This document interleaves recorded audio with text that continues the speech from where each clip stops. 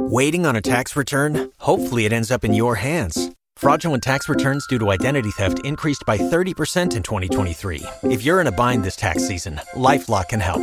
Our U.S.-based restoration specialists are experts dedicated to helping solve your identity theft issues. And all LifeLock plans are backed by the $1 Million Protection Package. So we'll reimburse you up to the limits of your plan if you lose money due to identity theft.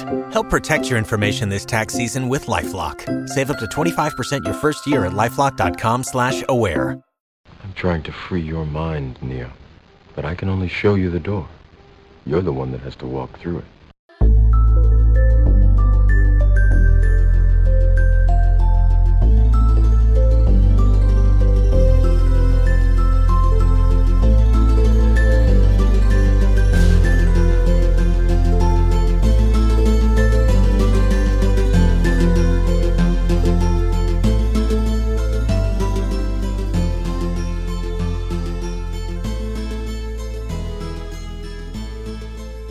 Welcome everyone to the Origins podcast. This is episode 69 and I'm your host Paul. This week's show is entitled The Secrets of Belly Button Fluff. And other in-depth stories we're looking at include an ancient language of universal symbols is discovered, and scientists believe that artificial life could be created within 5 years. From thedaminteresting.com, the Death of Grigory Rasputin, and have Milky Way's cycles influenced Earth's biological history? Those and other stories on episode 69 of Origins.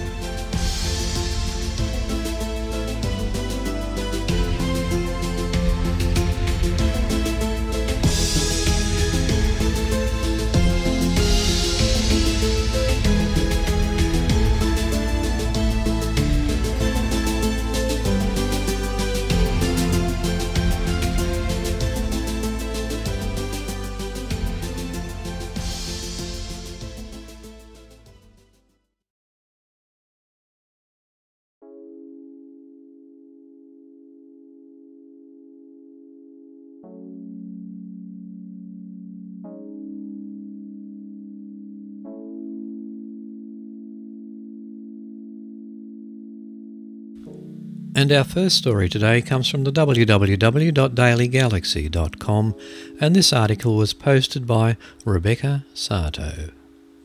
Ancient language of universal symbols discovered. Over the last several years, similar petroglyphs have been identified on as many as 5 continents. They all date from roughly the same time period. In the late 20th century, archaeologists discovered a collection of symbols carved in stone as petroglyphs in the Negev desert of Israel that appeared to be writing. Dating of these symbols showed that they were made over an extended period of time, beginning around 1700 BC.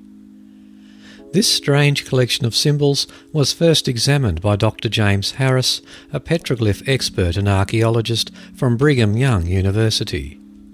He identified the alphabet as being a Proto-Canaanite system, which was successfully translated by using Old Hebrew or Talmudic phonetic sounds. Earlier, William McGlone, an amateur archaeologist and retired space engineer, discovered the same collection of symbols carved in heavily patinated stones surrounding the southeast town of La Junta, Colorado. Dating of the patina corresponded to the same era as the writing found in Har Karkum in Israel. The petroglyphs in Colorado were photographed and posted on the internet. Within a few years, images of similar petroglyphs were sent to the site where the images were hosted, ViewZone, by archaeologists and historians from many different global locations. This included a huge collection of writing from the Republic of Yemen at the site of the Palace of the Queen of Sheba. Strangely, both the writing in Colorado and Yemen spoke of a similar event, possibly related to the sun, which was prophesied to change human civilization. Subsequent translations of sites in Oklahoma, Australia and South America have added more details about this future event. The majority of the petroglyphs have already been verified to be of ancient origin, which makes it quite puzzling to experts. How did they all have the same language and tell the same story on opposite ends of the globe? Perhaps our ancient ancestors travelled more than previously thought possible. Research is currently being conducted to further validate the authenticity and common features of the writing. And if you go to the show notes at www.origins.info and click on the link to this article in episode 69, you'll see a couple of photos that are appropriate to the article.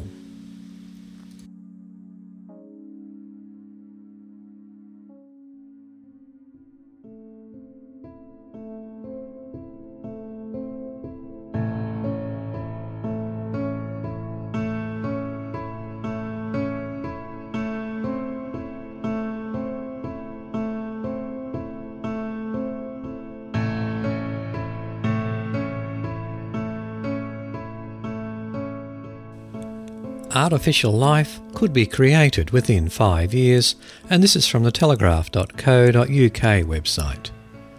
Laboratories across the world are closing in on a second Genesis, an achievement that would be one of the greatest scientific breakthroughs of all time. Professor David Deamer of California University said although building a new life form from scratch is a daunting task, he is confident it can happen in 5 to 10 years. He said, "The momentum is building. We're knocking at the door." A synthetic, made-to-order living system could produce everything from new drugs to biofuels and greenhouse gas absorbers. Opponents of the controversial research claim the technology could lead to machines becoming almost human. But there would be no safety issues for a long time, as any initial organisms would be very primitive and need large-scale life support in the lab, reports the New Scientist. The finishing line could be in sight after geneticists Professor George Church and Dr. Michael Jewett of Harvard Medical School told a synthetic biology conference in Hong Kong that they had synthetically created part of a cell, called a ribosome. The breakthrough offers hope that they could create an entire cell, something Professor Church believes would be a relatively minor challenge. He said, "There's nothing you'd expect to go wrong, the way we expected things to go wrong with the assembly." However, according to Dr. Anthony Forster of Vanderbilt University, Tennessee, who was also creating a synthetic living cell in a test tube with Professor Church, until you actually try this, you won't know. Having said that, we know cells can do it, so we should be able to do it sooner or later.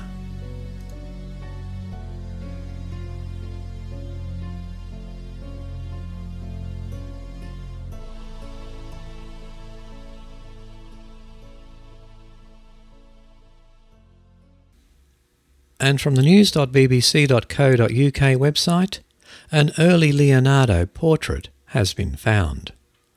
A sketch found in one of Leonardo da Vinci's notebooks could be an early self-portrait, experts believe. The drawing had been obscured by handwriting for 500 years before being discovered by an Italian scientific journalist, Piero Angela.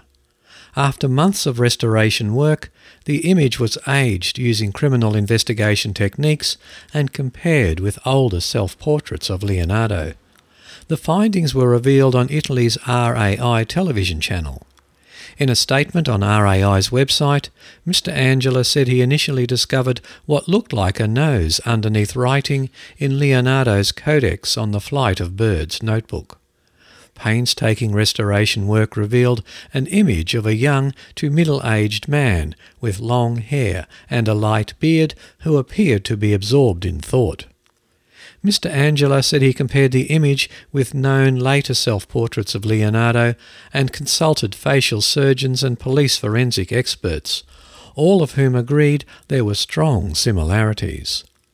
Professor Carlo Pedretti, a world authority on Leonardo's studies who worked on the project, said he was perfectly convinced that the image was of the artist.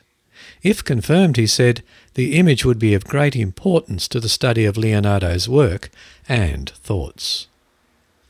And if you visit the show notes and then click on the link to episode 69, you'll find in this article a short video showing what the researchers have found in Leonardo's work.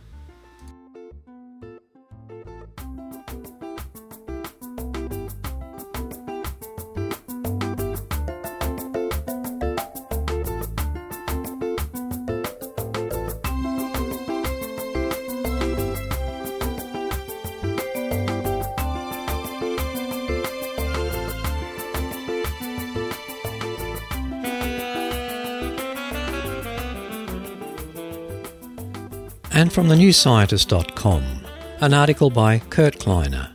A crab chemical could give cars a self-healing shell. You might never have to fear for your car's paintwork again if a new kind of polyurethane that is able to heal its own surface scratches makes it to the market. Small scratches to the surface of the material close up in only a few minutes when the material is exposed to the ultraviolet light of sunlight. This lifelike healing occurs because the damaged polymer molecules around the edges of a scratch use the energy from the UV to form new crosslinks and recreate the network that makes up the material. The material could make a good topcoat for an automobile, says Marek Urban, a polymer scientist at the University of Southern Mississippi, Hattiesburg, who led the study. Previous self-healing materials have mostly used some form of liquid epoxy that is encapsulated in spheres or fibres or delivered by an engineered vascular system. When the material is damaged, the epoxy is released into the fissure and sets when it contacts a hardening agent in the material. Taking a different approach with their new self-healing polymer, Urban and his team combined polyurethane with a molecule made up of chitosan, a carbohydrate found in the shells of crustaceans like crabs and lobsters. The researchers modified the chitosan slightly with the addition of the structures composed of 4 carbon atoms called oxetane rings. It is the oxetane rings that give the material its ability to heal, says Urban. When a scratch is made, some of the rings are broken, leaving chemically reactive free ends. However, while he has worked out which bonds are involved in the reaction, the exact details of the chemical process are so far unknown. Exposure to UV light creates reactive spots on sections of the chitosan molecules, which then combine with the broken oxetane rings to form new chemical crosslinks that close up the damage. The process appears to begin at the bottom of a scratch, pulling it close like a zipper.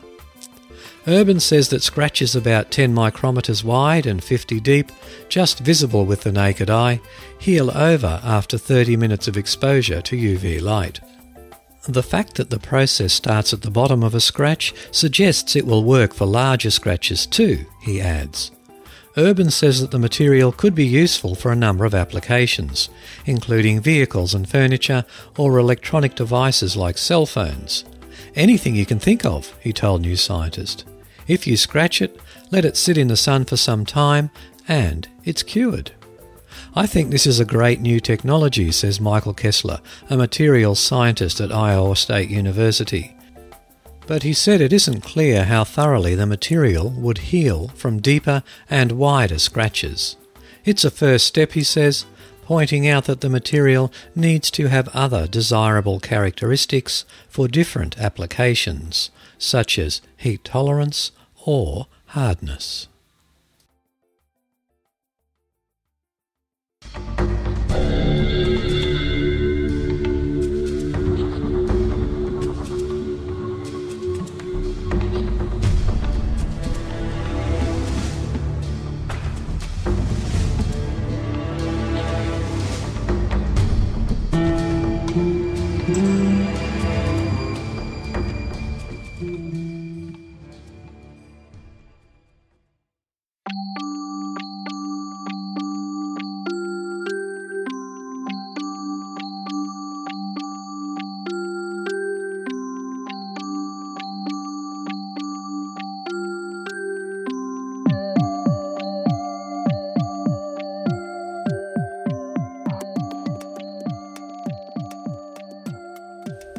And from the damninteresting.com website, an article written by Josh Harding on January the 29th, 2006.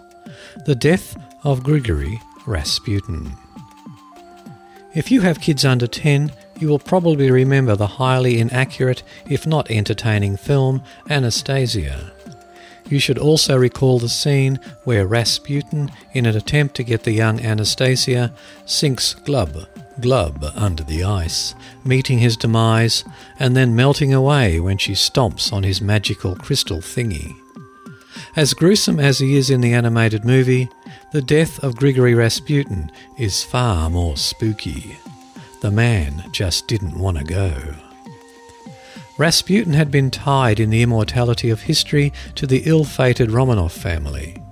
Some may even say that he was the cause of their destruction. Whatever you may think about him, powerful mystic or drunken fruitcake, he wormed his way into the hearts of the imperial family and stuck there like a tick on a camel. You might think it odd that a family rich and powerful would welcome as a close advisor and friend someone as coarse and odd as Rasputin. He prayed with the family, referred to the Tsar and Tsarina as Papa and Mama. He fraternized with all their friends. His every need was provided for. But why the love? In Russia, even as recent as the first part of the 20th century, certain people were given misplaced respect or honour. One group were called the Erodovai. They were insane or handicapped and wandered around talking or screaming to themselves.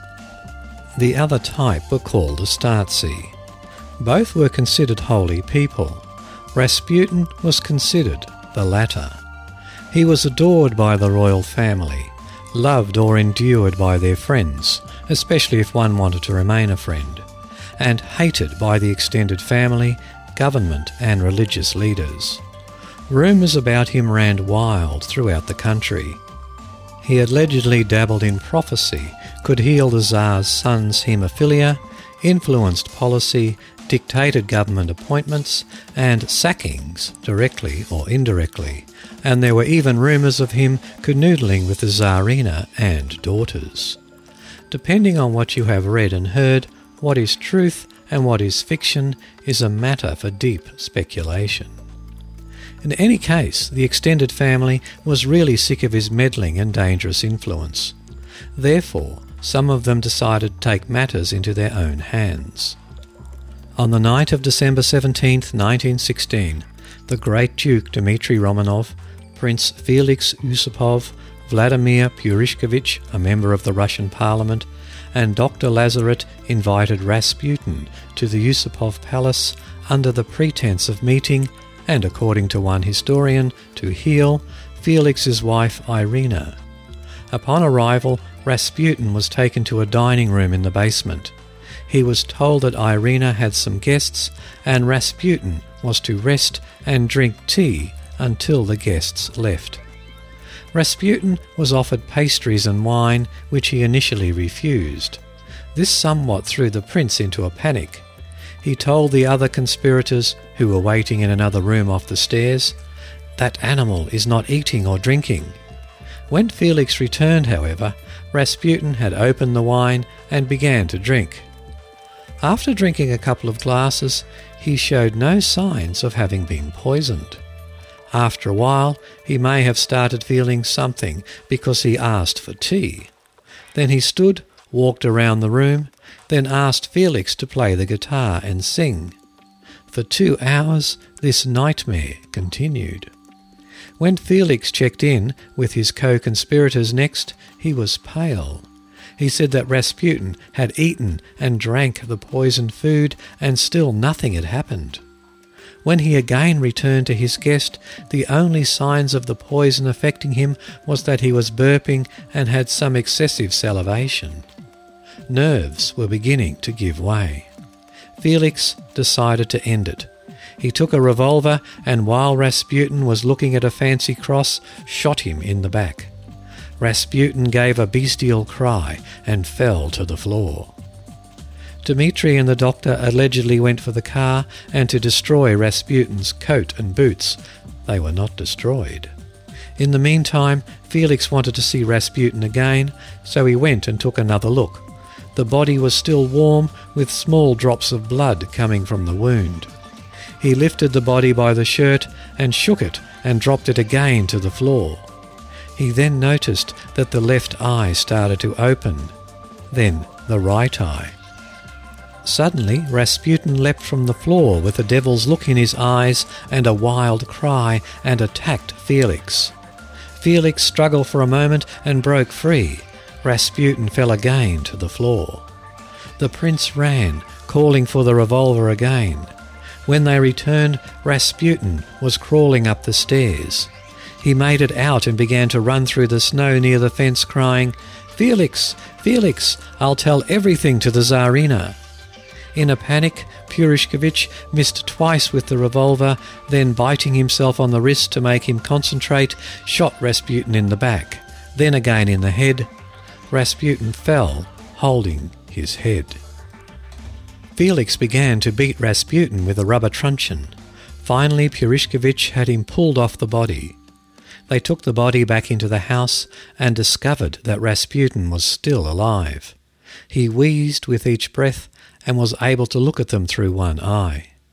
Finally, Dmitri and the doctor returned. The body was wrapped in a cloth and taken by car to the Neva River and dumped in.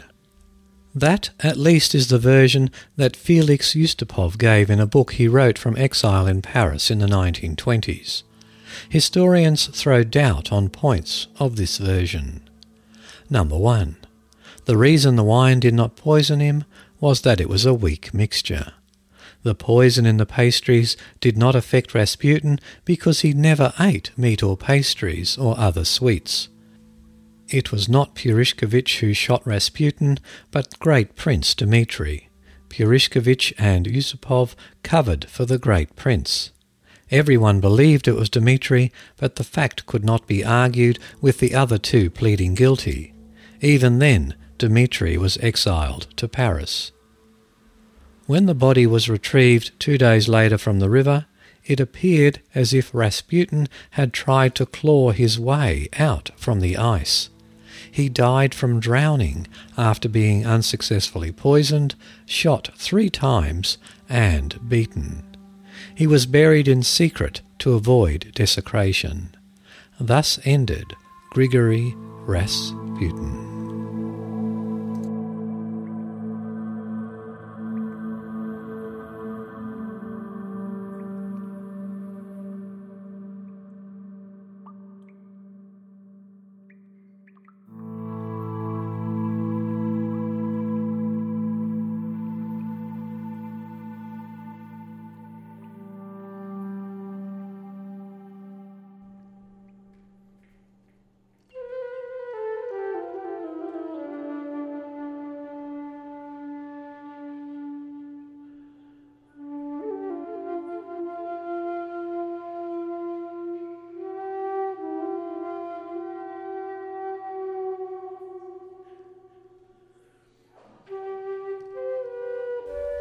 And from the dailymail.co.uk website, an article by Tom Knox.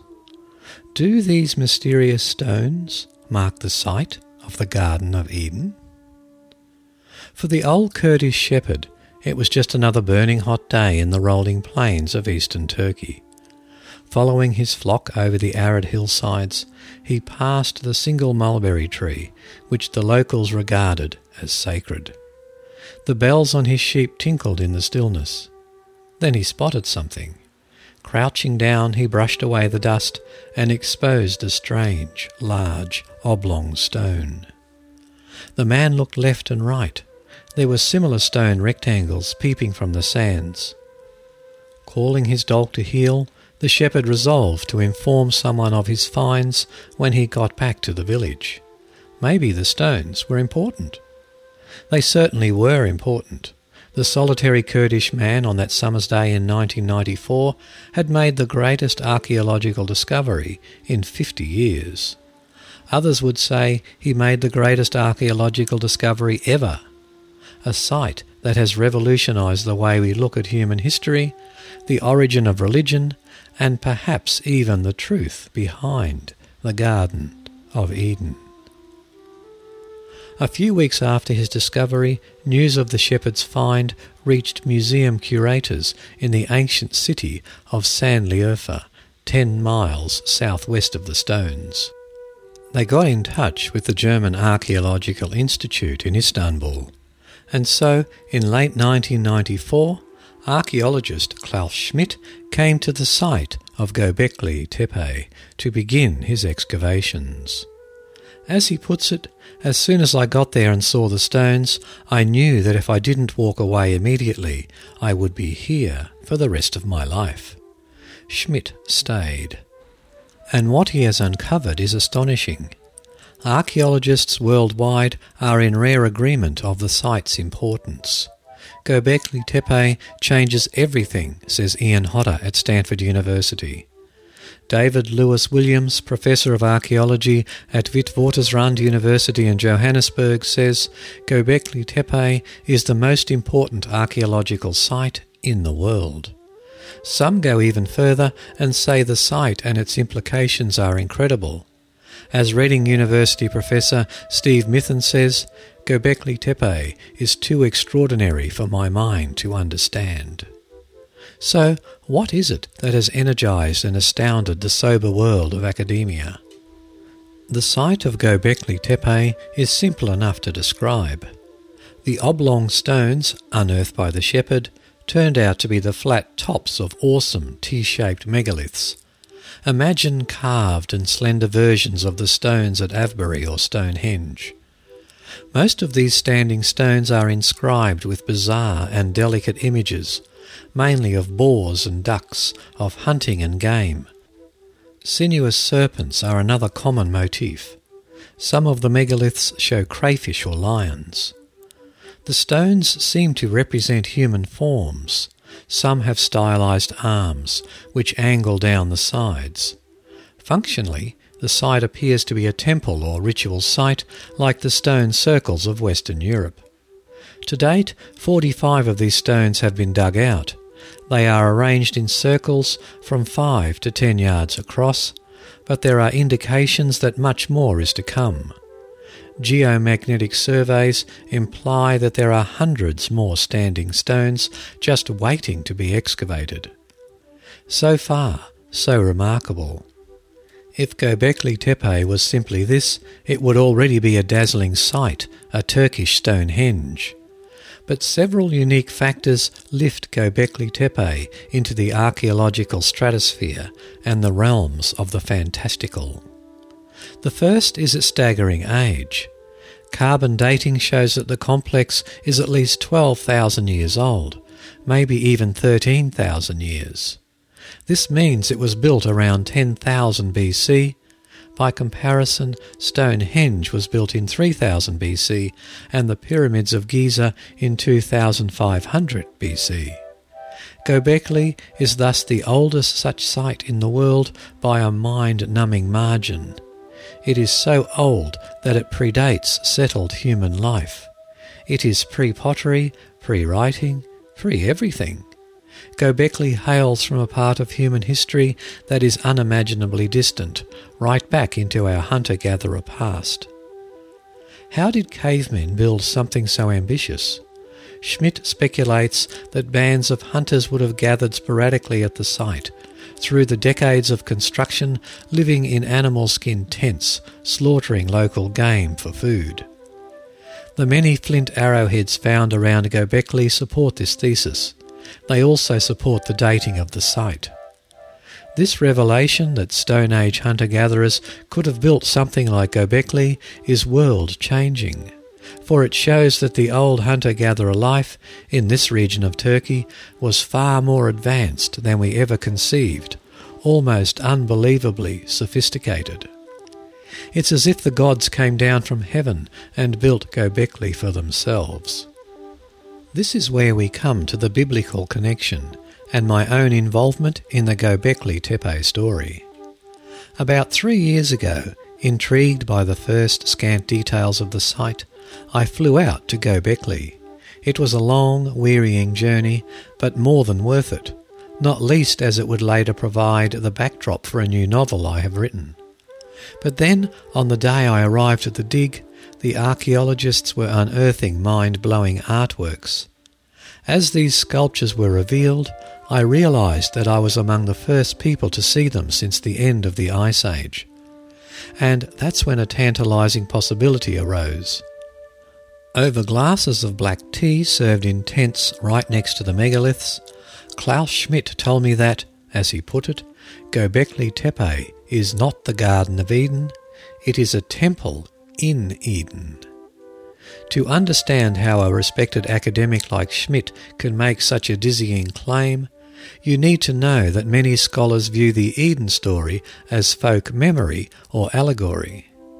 Seen in this way, the Eden story in Genesis tells us of humanity's innocent and leisured hunter-gatherer past, when we could pluck fruit from trees, scoop fish from the rivers, and spend the rest of our days in pleasure. But then we fell into the harsher life of farming, with its ceaseless toil and daily grind. And we know primitive farming was harsh compared to the relative indolence of hunting because of the archaeological evidence. When people make the transition from hunter-gathering to settled agriculture, their skeletons change. They temporarily grow smaller and less healthy as the human body adapts to a diet poorer in protein and a more wearisome lifestyle. Likewise, newly domesticated animals get scrawnier. This begs the question, why do we adopt farming at all? Many theories have been suggested, from tribal competition to population pressures, to the extinction of wild animal species. But Schmidt believes that the temple at Göbekli reveals another possible cause. To build such a place as this, the hunters must have joined together in numbers. After they finished building, they probably congregated for worship, but then they found that they couldn't feed so many people with regular hunting and gathering. So I think they began cultivating the wild grasses on the hills. Religion motivated people to take up farming. The reason such theories have special weight is that the move to farming first happened in this same region. These rolling Anatolian plains were the cradle of agriculture. The world's first farmyard pigs were domesticated at Kayonu, just 60 miles away. Sheep, cattle and goats were also first domesticated in eastern Turkey. Worldwide wheat species descend from einkorn wheat, first cultivated on the hills near Göbekli. Other domesticated cereals such as rye and oats also started here. But there was a problem for these early farmers, and it just wasn't that they had adopted a tougher, if ultimately more productive lifestyle. They also experienced an ecological crisis. These days, the landscape surrounding the eerie stones of Göbekli is arid and barren, but it was not always thus. As the carvings on the stones show, and as archaeological remains reveal, this was once a richly pastoral region. There were herds of game, rivers of fish and flocks of wildfowl. Lush green meadows were ringed by woods and wild orchards. About 10,000 years ago, the Kurdish desert was a paradisiacal place, as Schmidt puts it. So, what destroyed the environment? The answer is man. As we began farming, we changed the landscape and the climate. When the trees were chopped down, the soil leached away. All that ploughing and reaping left the land eroded and bare. What was once an agreeable oasis became a land of stress, toil, and diminishing returns. And so paradise was lost. Adam the hunter was forced out of his glorious Eden to till the earth from whence he was taken, as the Bible puts it. Of course, these theories might be dismissed as speculations, yet there is plenty of historical evidence to show that the writers of the Bible were talking of Eden, were indeed describing this corner of Kurdish Turkey. In the book of Genesis, it is indicated that Eden is west of Assyria. Sure enough, this is where Göbekli is sited. Likewise, biblical Eden is by 4 rivers, including the Tigris and the Euphrates, and Göbekli lies between both of these. In ancient Assyrian texts, there is mention of a Beth Eden, a house of Eden. This minor kingdom was 50 miles from Göbekli Tepe. Another book in the Old Testament talks of the children of Eden, which were in Thalasar, a town in northern Syria near Göbekli. The very word Eden comes from the Sumerian for plain. Göbekli lies on the plains of Haran. Thus, when you put it all together, the evidence is persuasive. Göbekli Tepe is indeed a temple in Eden, built by our leisured and fortunate ancestors, people who had time to cultivate art, architecture and complex ritual before the traumas of agriculture ruined their lifestyle and devastated their paradise. It's a stunning and seductive idea, yet it has a sinister epilogue, because the loss of paradise seems to have had a strange and darkening effect on the human mind. A few years ago, archaeologists at nearby Kaonyu unearthed a hoard of human skulls. They were found under an altar-like slab stained with human blood. No one is sure, but this may be the earliest evidence for human sacrifice, one of the most inexplicable of human behaviours, and one that could have evolved only in the face of terrible societal stress. Experts may argue over the evidence at Kaonyu, but what no one denies is that human sacrifice took place in this region, spreading to Palestine, Canaan, and Israel. Archaeological evidence suggests that victims were killed in huge death pits, children were buried alive in jars, others roasted in vast bronze bowls. These are almost incomprehensible acts, unless you understand that the people had learned to fear their gods, having been cast out of paradise, so they sought to propitiate the angry heavens. This savagery may indeed hold the key to one final bewildering mystery. The astonishing stones and friezes at Göbekli Tepe are preserved intact for a bizarre reason. Long ago, the site was deliberately and systematically buried in a feat of labour every bit as remarkable as the stone carvings. Around 8000 BC, the creators of Göbekli turned on their achievement and entombed their glorious temple under thousands of tons of earth, creating the artificial hills on which that Kurdish shepherd walked in 1994. No one knows why Göbekli was buried. Maybe it was interred as a kind of penance, a sacrifice to the angry gods who had cast the hunters out of paradise. Perhaps it was for shame at the violence and bloodshed that the stone worship had helped provoke. Whatever the answer, the parallels with our own era are stark.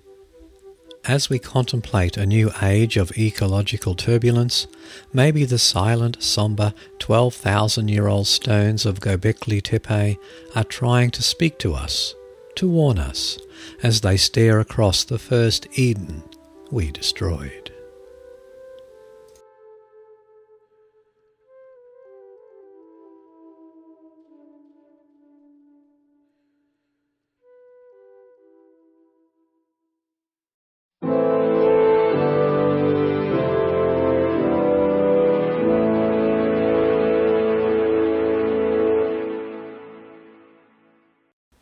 Well, I know it's been a couple of weeks since the last show, and in that time I've received a fair bit of feedback through Podcast Alley and emails. I'll just read a couple, but recognise the senders of the others.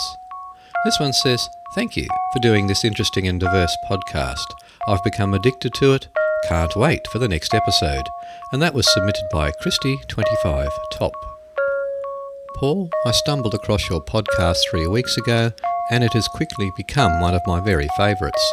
As a new father, I seldom have time to check my favourite science websites for news and updates as of late.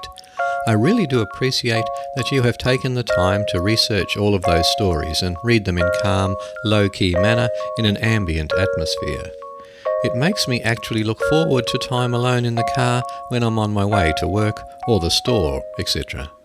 I find Origins to be entertaining, thought-provoking, professional-sounding, and all around well thought out.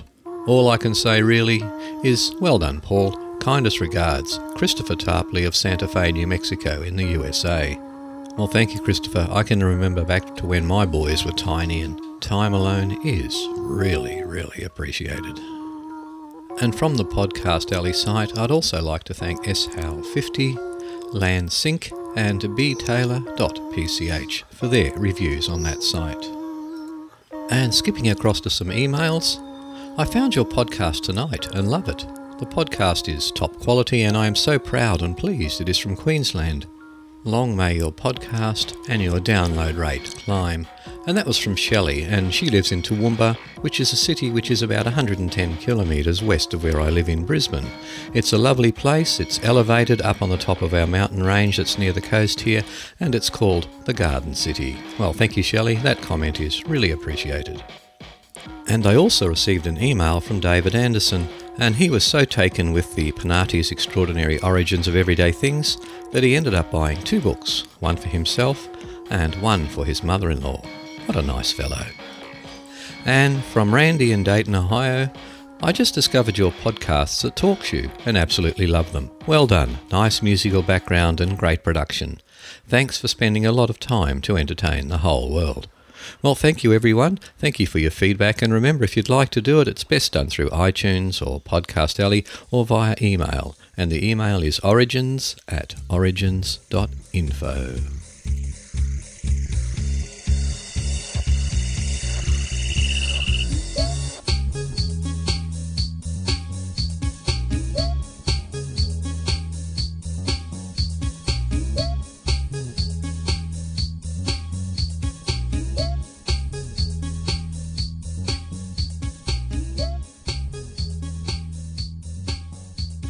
And from the www.telegraph.co.uk website, an article by Patrick Sora, The Secrets of Belly Button Fluff.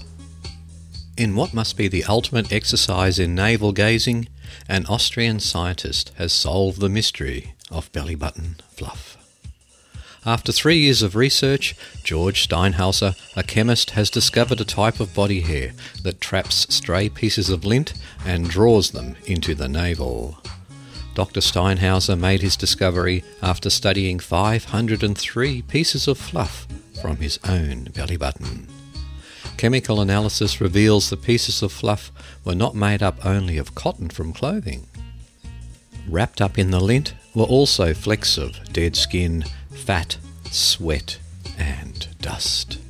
Dr. Steinhauser's observations showed that the small pieces of fluff first form in the hair and then end up in the navel at the end of the day. Writing in the journal Medical Hypotheses, he said that the scaly structure of the hair enhances the abrasion of minuscule fibres from the shirt and directs the lint towards the belly button. The hair's scales act like kinds of barbed hooks, he said. Abdominal hair often seems to grow in concentric circles around the navel. The researcher from Vienna University of Technology also asked friends, family and workmates about their own belly button fluff. Dr. Steinhauser established that shaving one's belly button will result in a fluff-free navel, but only until the hairs grow back. Other suggestions for keeping the navel fluff-free include wearing old clothes, as they tend to shed less lint than newer garments, which can lose up to 1/1000th of their weight to the belly button over the course of a year. A body piercing can also be used, with belly button rings particularly effective at sweeping away fibres before they lodge. Dr. Steinhauser, whose other projects have included monitoring the erosion of his wedding ring, said, "The question of the nature of navel fluff seems to concern more people than one would think at first glance. We hope we have been able to provide information for doctors when they are next confronted with the simple question of why some belly buttons collect so much lint and others do not." An earlier Australian study of samples from 5,000 people concluded the typical carrier of navel fluff to be a slightly overweight middle-aged male with a hairy abdomen. The Australian researcher said, "The reason it is usually blue is that we mostly wear blue or grey trousers, often jeans, and when these rub against the body, the fibres often end up finding their way to the navel." Not all belly button fluff is blue, however. In the curious case of Australian hospital worker Graham Barker, much of his fluff is red, even though he rarely wears the colour. Mr. Barker has been collecting his own navel fluff in jars every day since 1984. The achievement has won him a place in the Guinness Book of Records for the world's largest collection of navel lint. Boy, and I bet the women go for these guys.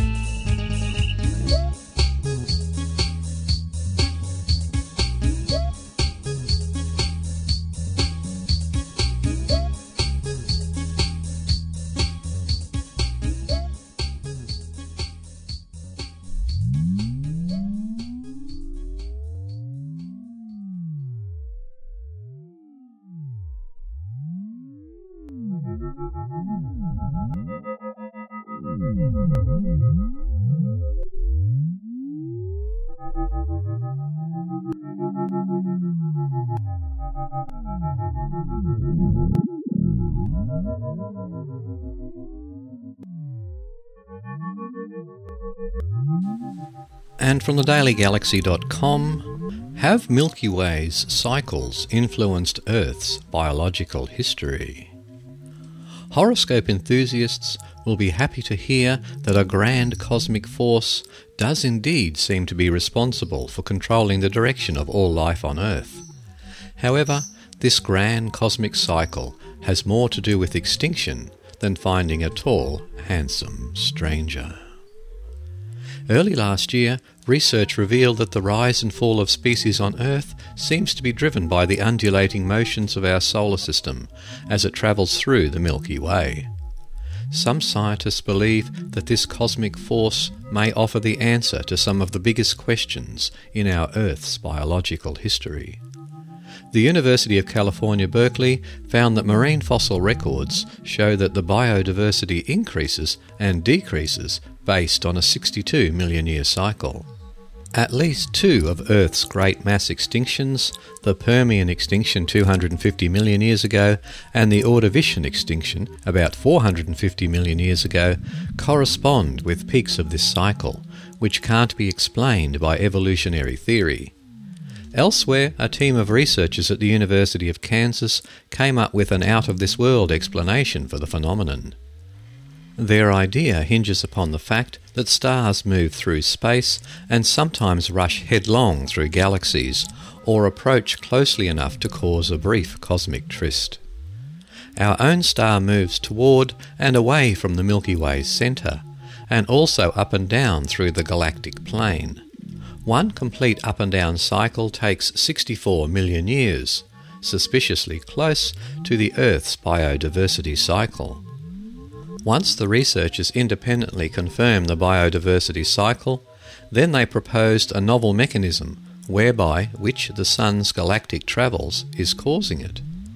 It's no secret that the Milky Way is being gravitationally pulled towards a massive cluster of galaxies called the Virgo cluster, which is located about 50 million light-years away.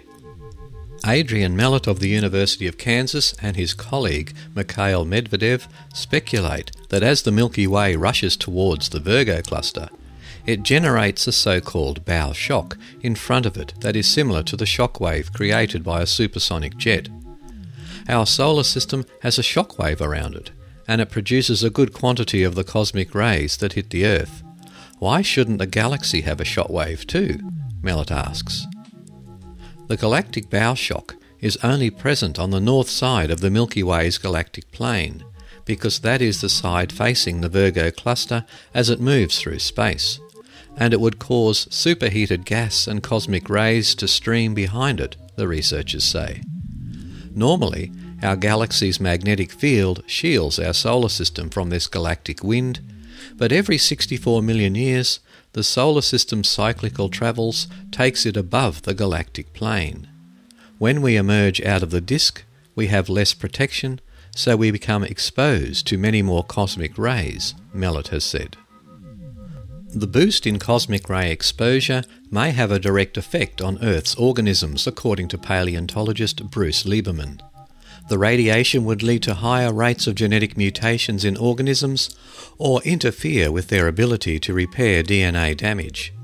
In this way, the process could lead to new species while killing off others. Cosmic rays are also associated with increased cloud cover, which could cool the planet by blocking out more of the sun's rays. They also interact with molecules in the atmosphere to create nitrogen oxide, a gas that eats away at our planet's ozone layer, which protects us from the sun's harmful ultraviolet rays. Richard Muller, one of the UC Berkeley physicists who co-discovered the cycle, said Mellett and his colleagues have come up with a plausible galactic explanation for the biodiversity cycle. If future studies confirm the galaxy biodiversity link, it would force scientists to broaden their ideas about what can influence life on Earth. Maybe it's not just the climate and the tectonic events on Earth, Lieberman said. Maybe we have to start thinking more about the extraterrestrial environment as well.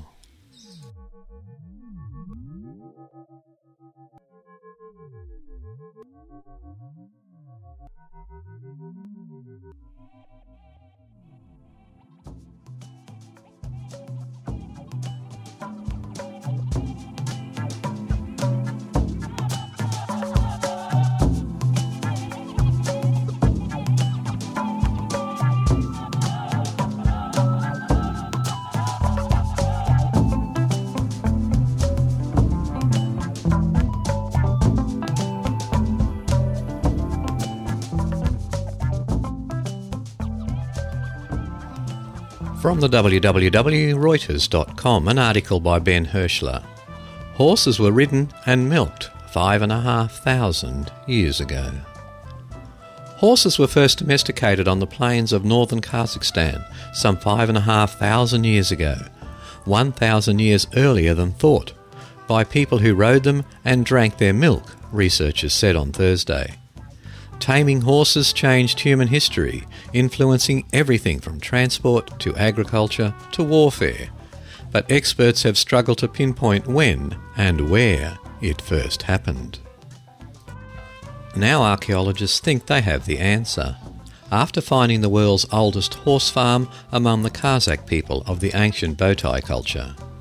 Remains of bones, teeth and shards of pottery used to store mare's milk all indicate horses were selectively bred and exploited for domestic use east of the Ural Mountains, around 2,000 years before they have known to be used in Europe. Alan Outram from Britain's University of Exeter said the new findings, published in the journal Science, changed understanding of how early societies developed. Once you have horse riding, you've got much greater transport and trade capability, as well as potential advantages in warfare, he said in a telephone interview. If it was happening this early, then you've got to think about those forces for social and economic change happening earlier too, and it is possible that there are yet earlier sites we haven't found. Archaeologists have suspected for some time that the Botai people were the world's first horsemen, but previous sketchy evidence has been disputed, with some arguing that the Botai simply hunted horses. Now Outram and his colleagues believe that they have 3 conclusive pieces of evidence proving domestication. They found that the leg bones of ancient Botai horses were similar to later Bronze Age domestic horses and very different from wild ones, suggesting breeding by humans. They also identified clear markings on the horse's teeth, indicating they wore bits or bridles. And finally, an analysis of organic residues in broken pots found traces of horse's milk. Mare's milk, usually fermented into a slightly alcoholic drink called kumis, is still drunk in Kazakhstan.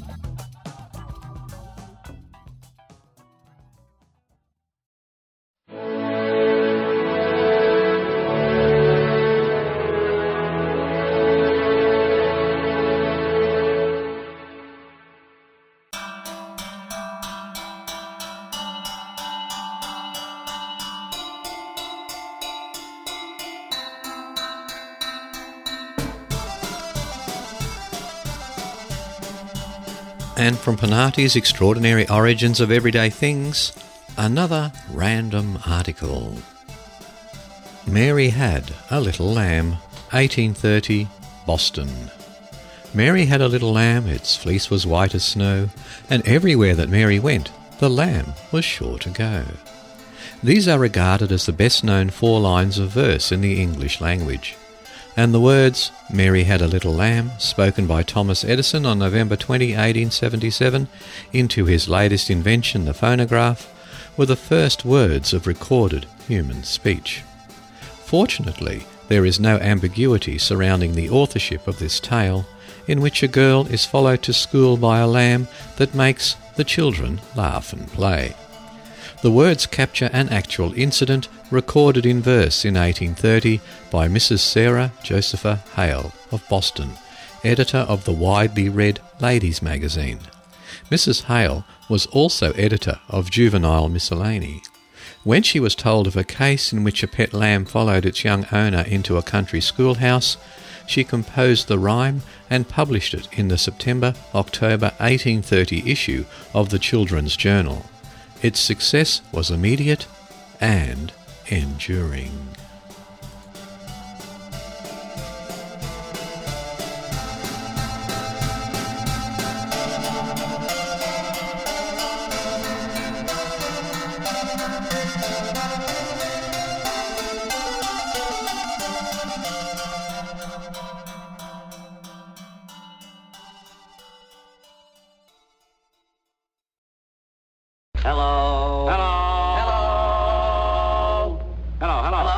Quiet, numbskulls, I'm broadcasting.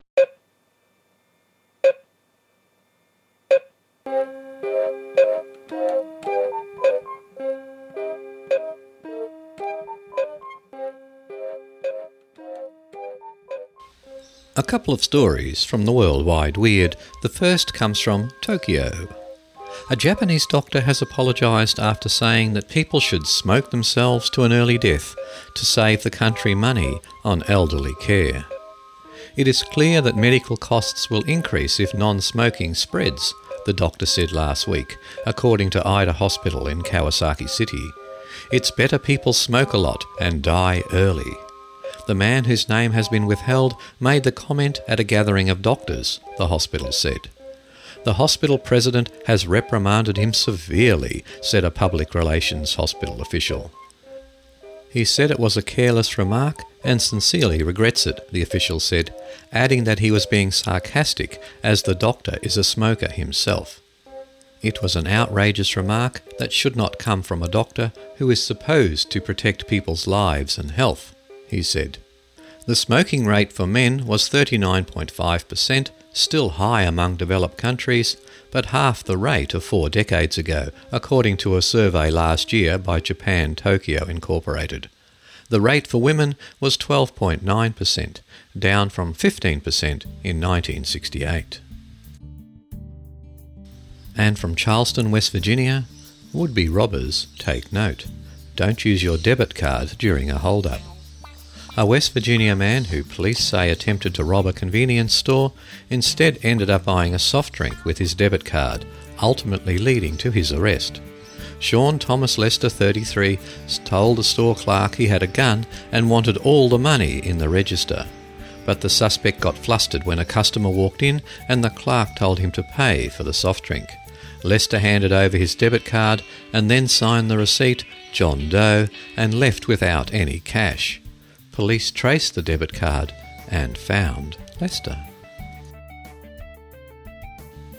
And boys, this is one to make your eyes water. An Indonesian villager had to be rushed to hospital after a horse bit off one of his testicles during a freak attack. The 35-year-old man was unloading sand from a horse-drawn cart at a construction site in Sulawesi earlier this week when the attack occurred, Indonesia's state-run news agency Antara reported. A witness said the animal suddenly lunged at the man, sinking its teeth into his crotch. Shocked bystanders loaded the man into a car to take him to hospital, before one noticed a piece of flesh on the pavement. Luckily the horse did not chew up or swallow his testicle, but spit it onto the pavement, the bystander was quoted as saying. So I picked it up and brought it to the doctor at the hospital where the victim was being treated. It was not known whether doctors attempted to sew it back on. The 70-year-old owner of the horse, Budai, said the animal was trained but sometimes turned wild and had bitten in the past. A British man, fed up with his wife's complaints, advertised her for sale and got a number of offers. Nagging wife, no tax, no MOT. Very high maintenance, some rust, wrote Gary Bates, 38, in a small ad in Trade It, more usually used to buy and sell cars or household goods. Bates, a self-employed builder from Gloucestershire, southwest England, snapped after his wife Donna got on his nerves while she was watching television and decided to place the ad as a joke. She was nagging me for doing something small while she was watching some rubbish on TV, so I just thought I'd put an ad in to get rid of her. I didn't think anyone would ring up, but I've had at least 9 or 10 people calling about her. It's gone mad. There was no one I knew, just people asking, is she still available? The couple only married last year, and Bates said his 40-year-old wife, whom he advertised in the magazine's free-to-collect section, along with some of his fishing tackle, initially gave him a bit of an ear-bashing. But he said she's seen the funny side of it now, though. Hopefully.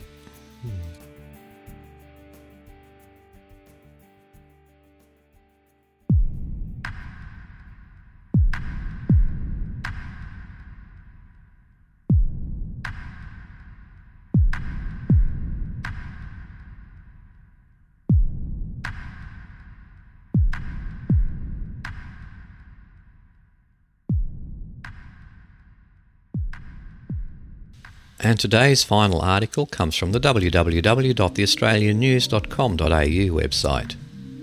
Researchers find the remains that support a medieval vampire. Italian researchers believe they have found the remains of a female vampire in Venice, buried with a brick jammed between her jaws to prevent her feeding on victims of a plague which swept the city in the 16th century. Matteo Borini, an anthropologist from the University of Florence, said the discovery on the small island of Lazaretto Nuovo in the Venice lagoon supported the medieval belief that vampires were behind the spread of plagues like the Black Death. This is the first time that archaeology has succeeded in reconstructing the ritual of exorcism of a vampire, Borini said. This helps authenticate how the myth of vampires was born.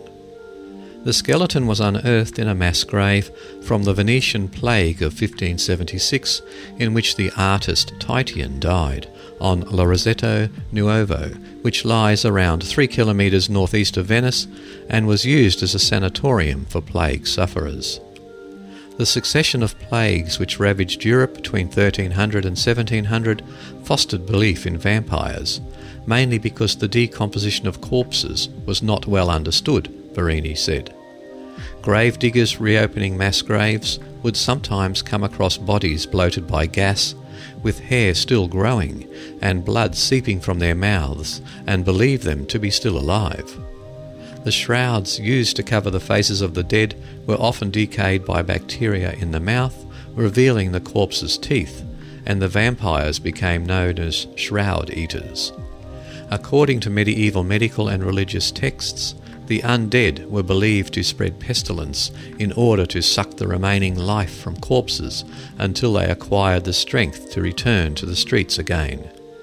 To kill the vampire, you had to remove the shroud from its mouth, which was its food like the milk of a child, and put something uneatable in there, said Borini. It's possible that other corpses have been found with bricks in their mouths, but this is the first time the ritual has been recognised.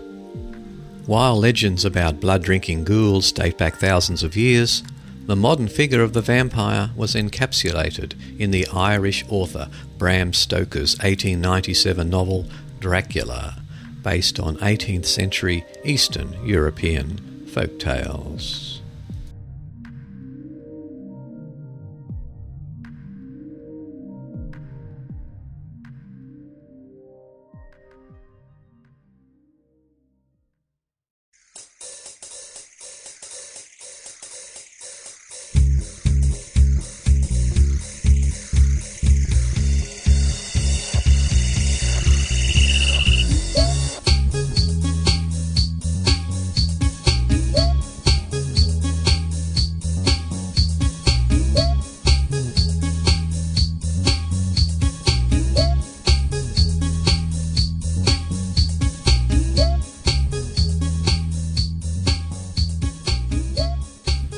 Well, that concludes episode 69 of Origins. I hope you enjoyed today's show.